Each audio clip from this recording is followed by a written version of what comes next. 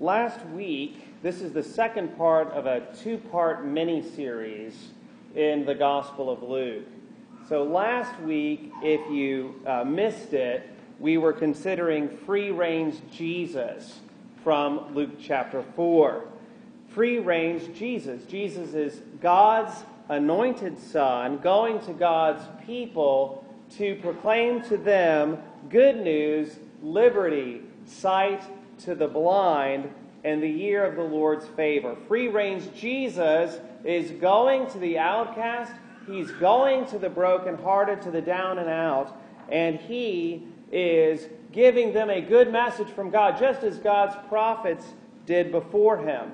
Well, this week in Luke's Gospel, we're now looking at Luke chapter 11, beginning with verse 37, and the title for the message tonight is Straight Talkin' Jesus.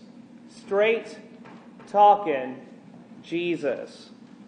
So look with me at Luke chapter 11, beginning with verse 37, again on page 870 in the Bible in front of you.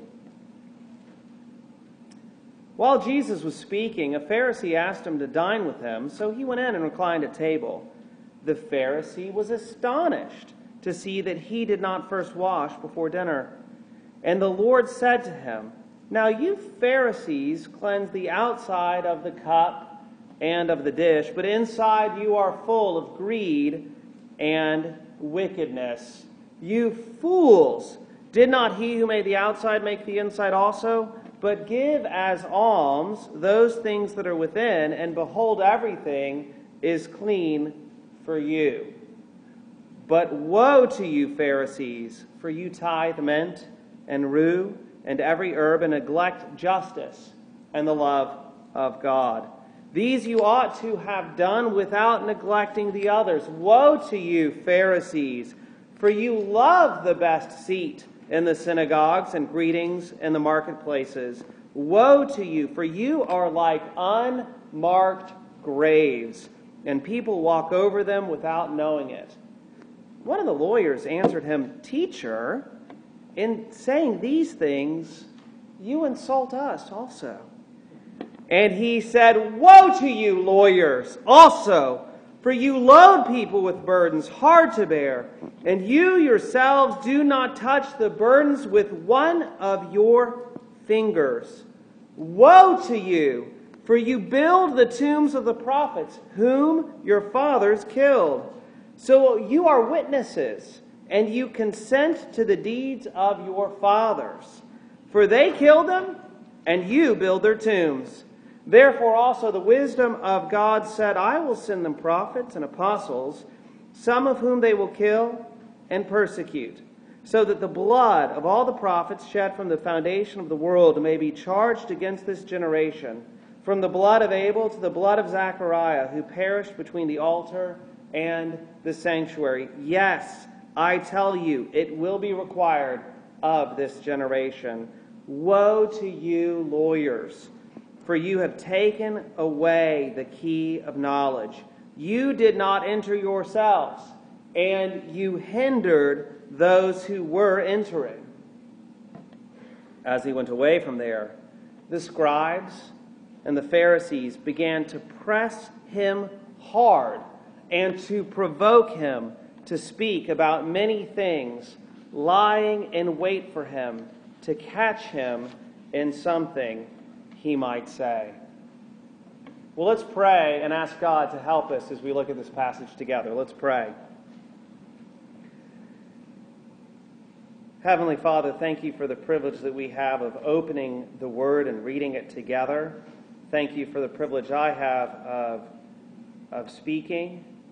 Lord, we pray that you would clear our minds of distractions, open our hearts to your word, and change our lives forever for Jesus' sake. Amen. Amen. We'll notice in the Gospel of Luke that religious leaders are some of Jesus' biggest opponents. That was true back then, and it is true today. Now, the Pharisees and the lawyers actually represent two different kinds of opponents. Pharisees are more like what we would call today a denomination. They were gathered together based around common belief. But the word lawyers here in the text actually describes an occupation. One commentator helpfully said that you can think of the lawyers as seminary professors. And Jesus faults them both. Now let's set the scene. He's an invited guest at a meal, verse 37. But his host isn't particularly pleased with Jesus' behavior, verse 38. The Pharisee, that is the Pharisee who's invited him to dinner, was astonished to see that he did not first wash before dinner. Now, let's be clear. Jesus hasn't come to dinner covered in dung. He's not filthy. He's not disgusting. And the text, the literal words of the text help us understand this. The passage literally reads, the Pharisee was astonished to see that he was not baptized before dinner. That is, Jesus' host was looking to see whether or not Jesus was going to pour water over his hands. So it's not, as our Baptist friends would believe, that Jesus was supposed to go out and plunge himself in a river. No, it's a word for some kind of ritual cleansing. And Jesus didn't do that. And his host is astonished at his behavior. In his mind, Jesus' irreligious behavior, his unsanctified behavior. And Jesus responds by offering up some choice words to his religious opponents. In verses 39 to 44, Jesus says that the Pharisees are students of wickedness. And in verses 45 to 54, he says the lawyers, the seminary professors, are students of ignorance. Put more bluntly, they're students of filth on the one hand and students of stupidity on the other. Jesus first responds to the Pharisees.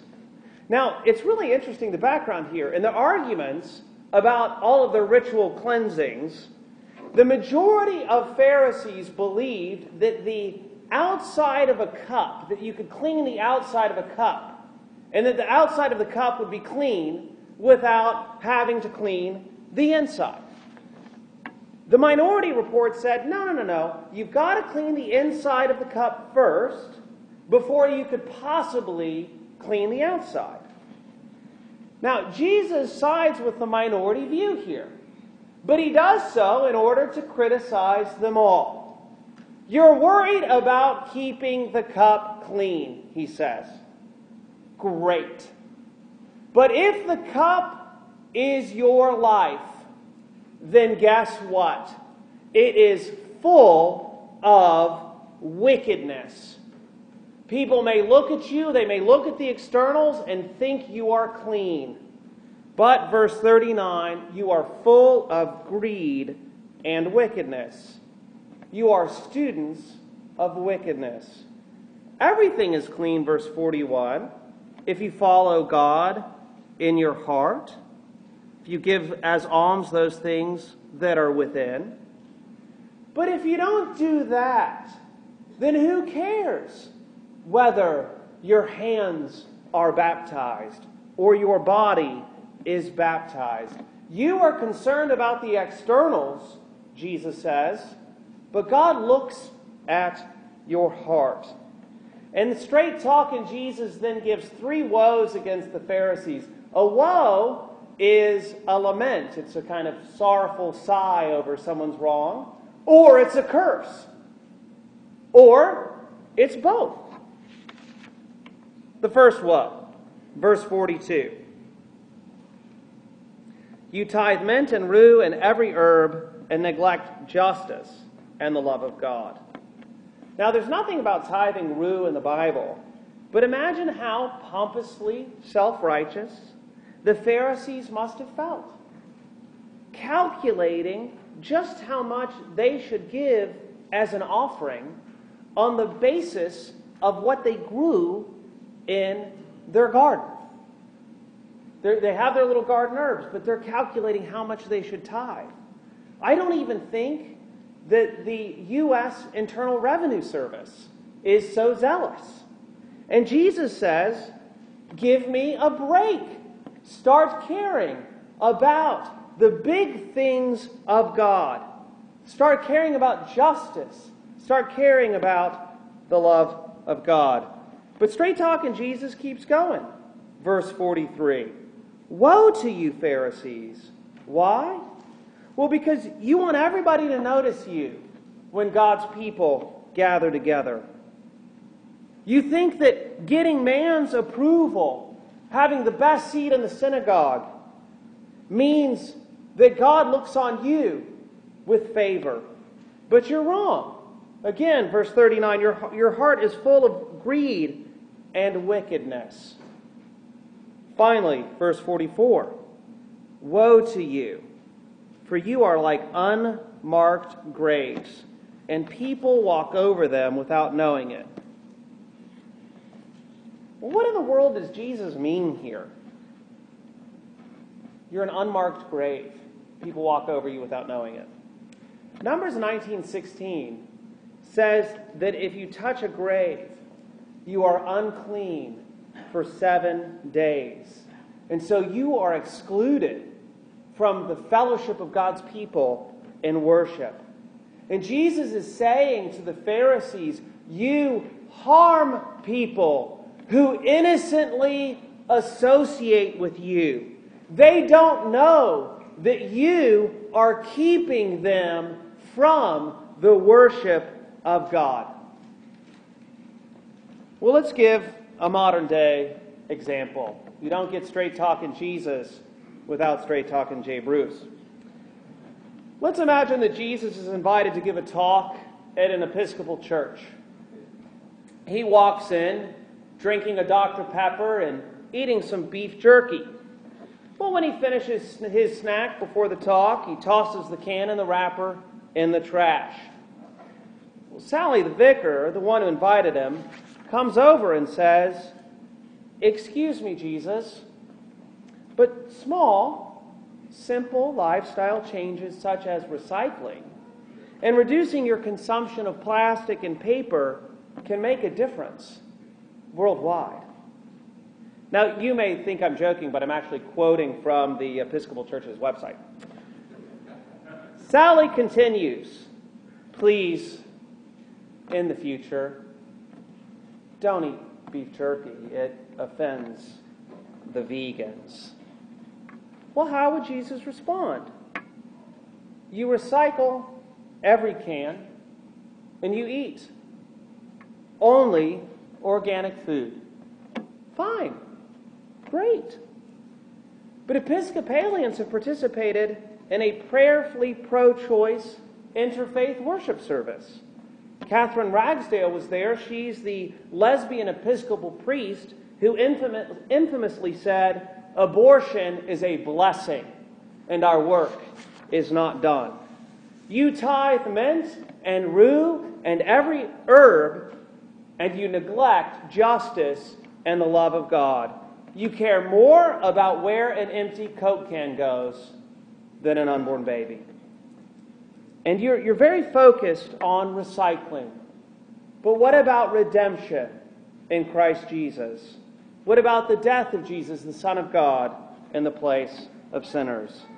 If you teach recycling but not repentance, where are you? Make no mistake, churches that focus on the externals wound and harm people. People are made even more unclean, even less prepared for the worship of the one true God. Now, at this point, in verse 45, one of the lawyers Now remember, not attorneys, as much as some of us would like to think that Jesus is blasting the attorneys. Remember, these are Bible professors. At this point, one of the Bible professors, I imagine him kind of tugging Jesus a little bit, tugging him on the sleeve. And he says, now, teacher, in saying these things, you insult us also. And again, I imagine that the expectation is perhaps that Jesus would apologize. Oh, have I offended someone? I'm so very sorry. But straight talking, Jesus says, well, since you're going to be like that, and he proceeds to blast the lawyers with some woes of their own. The Pharisees are students of wickedness. The lawyers, the Bible professors, are students of ignorance. First, look at verse 46. You load people with burdens hard to bear, and you yourselves do not touch the burdens with one of your fingers. You Bible profs sure are good at heaping up on other people stuff to do, even though you don't care about godly living yourself. Part of the Mishnah, a record of oral traditions from the Second Temple period, which is the period that Jesus is in, instructs people to observe the lawyer's interpretation, the scribal interpretation, over the law itself. One commentator on this passage in Luke explains the rationale. Here I'm reading. The reason is that if it was a serious matter to offend against the law, which was sometimes hard to understand, it was a much more serious matter to offend against the interpretation, which the scribes thought made everything clear. Now, of course, this view is rubbish. First, the authority is in God's inspired word, not someone's thoughts about it. Second, the lawyers arrogantly think that their words are clear and easy to understand, but the Bible's words are too difficult. But that's a mistake. I am a philosophy professor. Academics do not write clearly. It's not changed. And they are so ignorant to think that their words are clear, but the Bible's words are difficult. And finally, and this is where I think Jesus is really going after them, it makes things very easy for them, the professors, but difficult for other people. How is that so? Well, one commentator asks us to imagine a study Bible written by the Internal Revenue Service. Now, things will be very difficult for the everyday person trying to figure out what to do right. They have the right desire, but it's just so confusing. But there will always be the experts who know all the loopholes and make it really easy for themselves. And this commentator, it's actually Wheaton College President Phil Ryken, adds a contemporary application to this point, and it's worth quoting in full. We must not hold people to a standard that goes beyond the plain teaching of Scripture. This is one of the problems with the Roman Catholic Church. It raises human tradition to the level of divine truth. And that's why, you're not going to see this coming, but that's why we've got to talk about sausages. We've got to talk about sausages.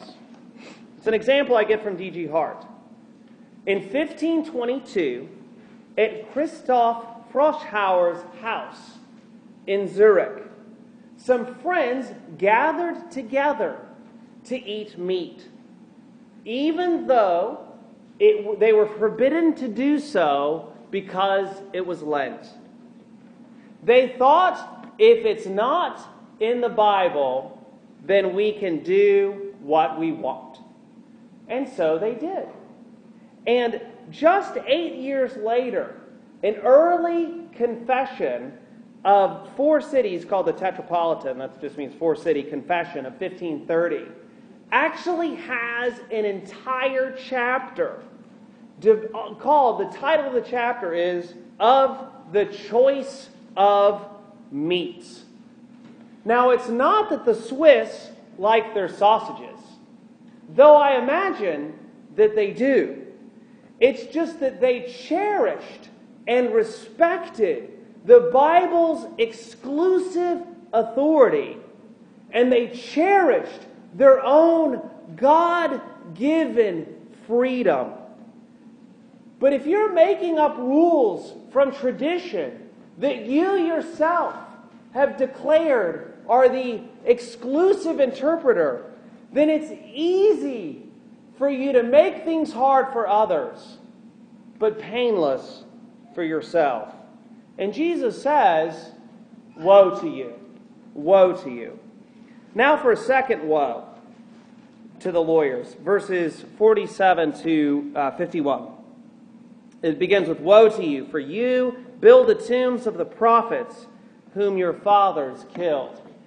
Now, these Bible profs in Jesus' day, they think that they're honoring God's prophets as their predecessors by erecting monuments to their memory. But in a way, they're also honoring themselves, because they see themselves as the heirs to this prophetic tradition. But Jesus says in verse 48, you have more in common with the people who killed the prophets than with the prophets themselves. And it's not just an isolated instance. Jesus mentions the A to Z of prophets, from Abel to Zechariah in verse 51. The murder of Abel by his brother Cain is recorded in Genesis, the first book of the Bible, and the murder of the prophet Zechariah is recorded in 2 Chronicles chapter 24. Because the Jewish Bible actually begins with Genesis and ends with 2 Chronicles, it's as though Jesus is saying, religious folks have killed God's true prophets from Genesis to Revelation. And it makes sense. Because people who set up a rival authority to the Word of God will always oppose those who cling to the Bible alone.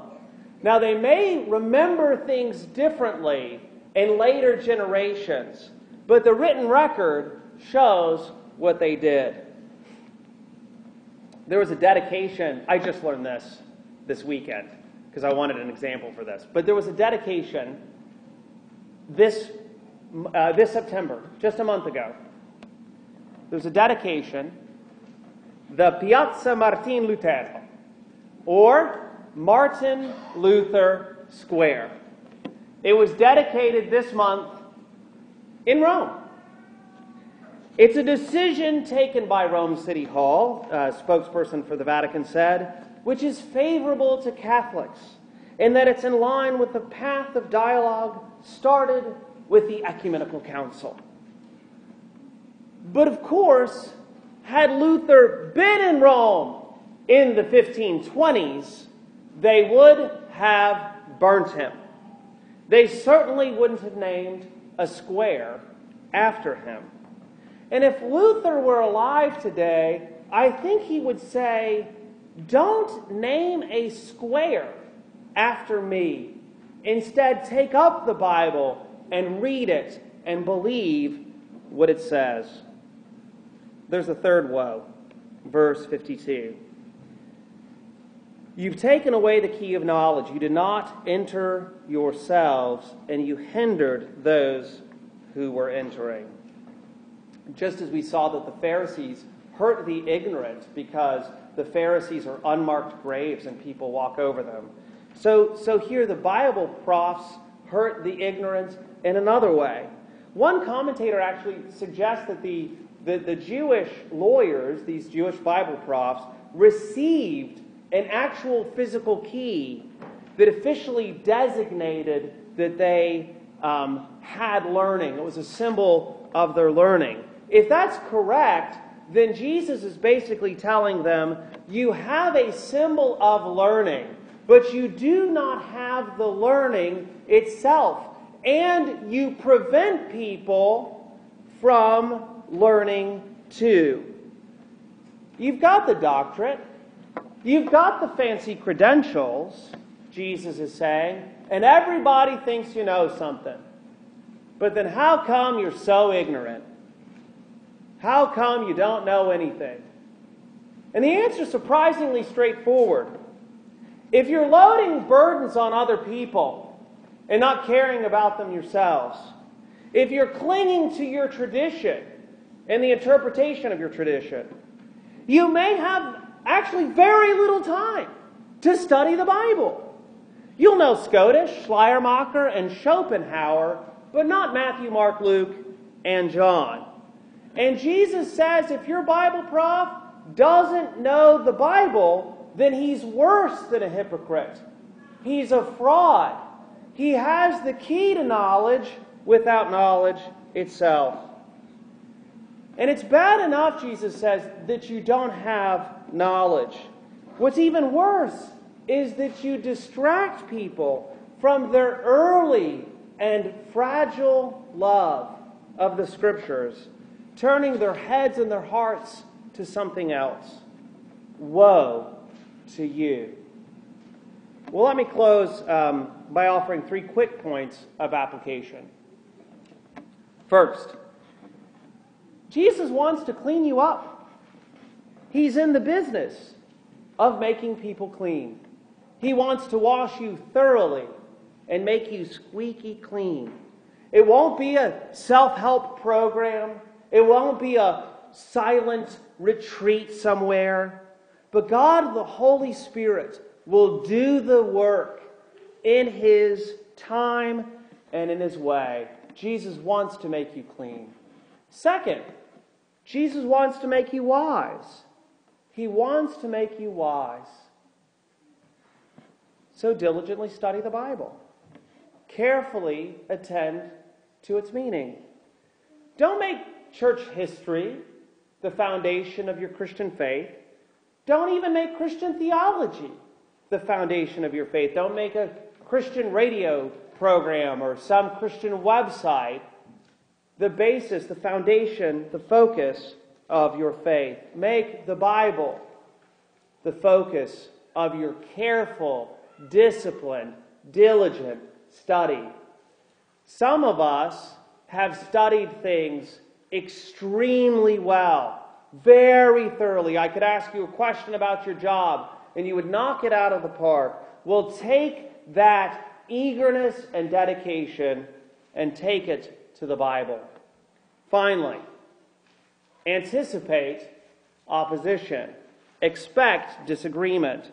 The Pharisees and scribes did not respond to straight-talking Jesus with just sorrowful repentance, with weeping and a tender heart. No, in verses 53 and 54, we see that they began to press him hard and to provoke him to speak about many things, lying in wait for him to catch him in something he might say. Like wild animals crouching out of sight, ready to leap on him, they hungrily waited, hungrily hoped that Jesus would trip up and they could say, "Gotcha." Why would they do that? Because they hated him. They hated him enough to see him crucified. So who's in the tradition of Abel to Zechariah? Is it the scribes and the Pharisees? No. It's the great and good Lord Jesus, the wisdom of God, sent to die for his people. Straight-talking Jesus talked the talk. But straight-talking Jesus also walked the walk all the way to the cross.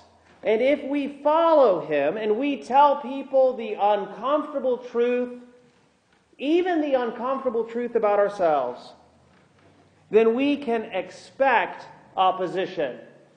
Jesus certainly did. Let's pray.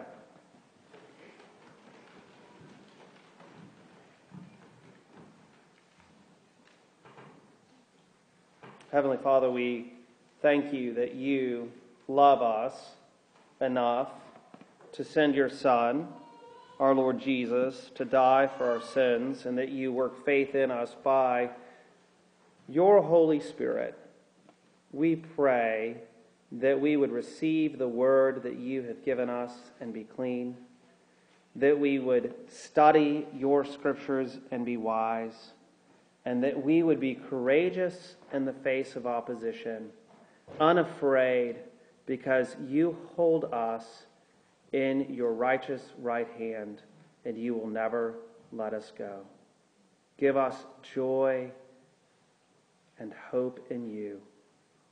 Amen.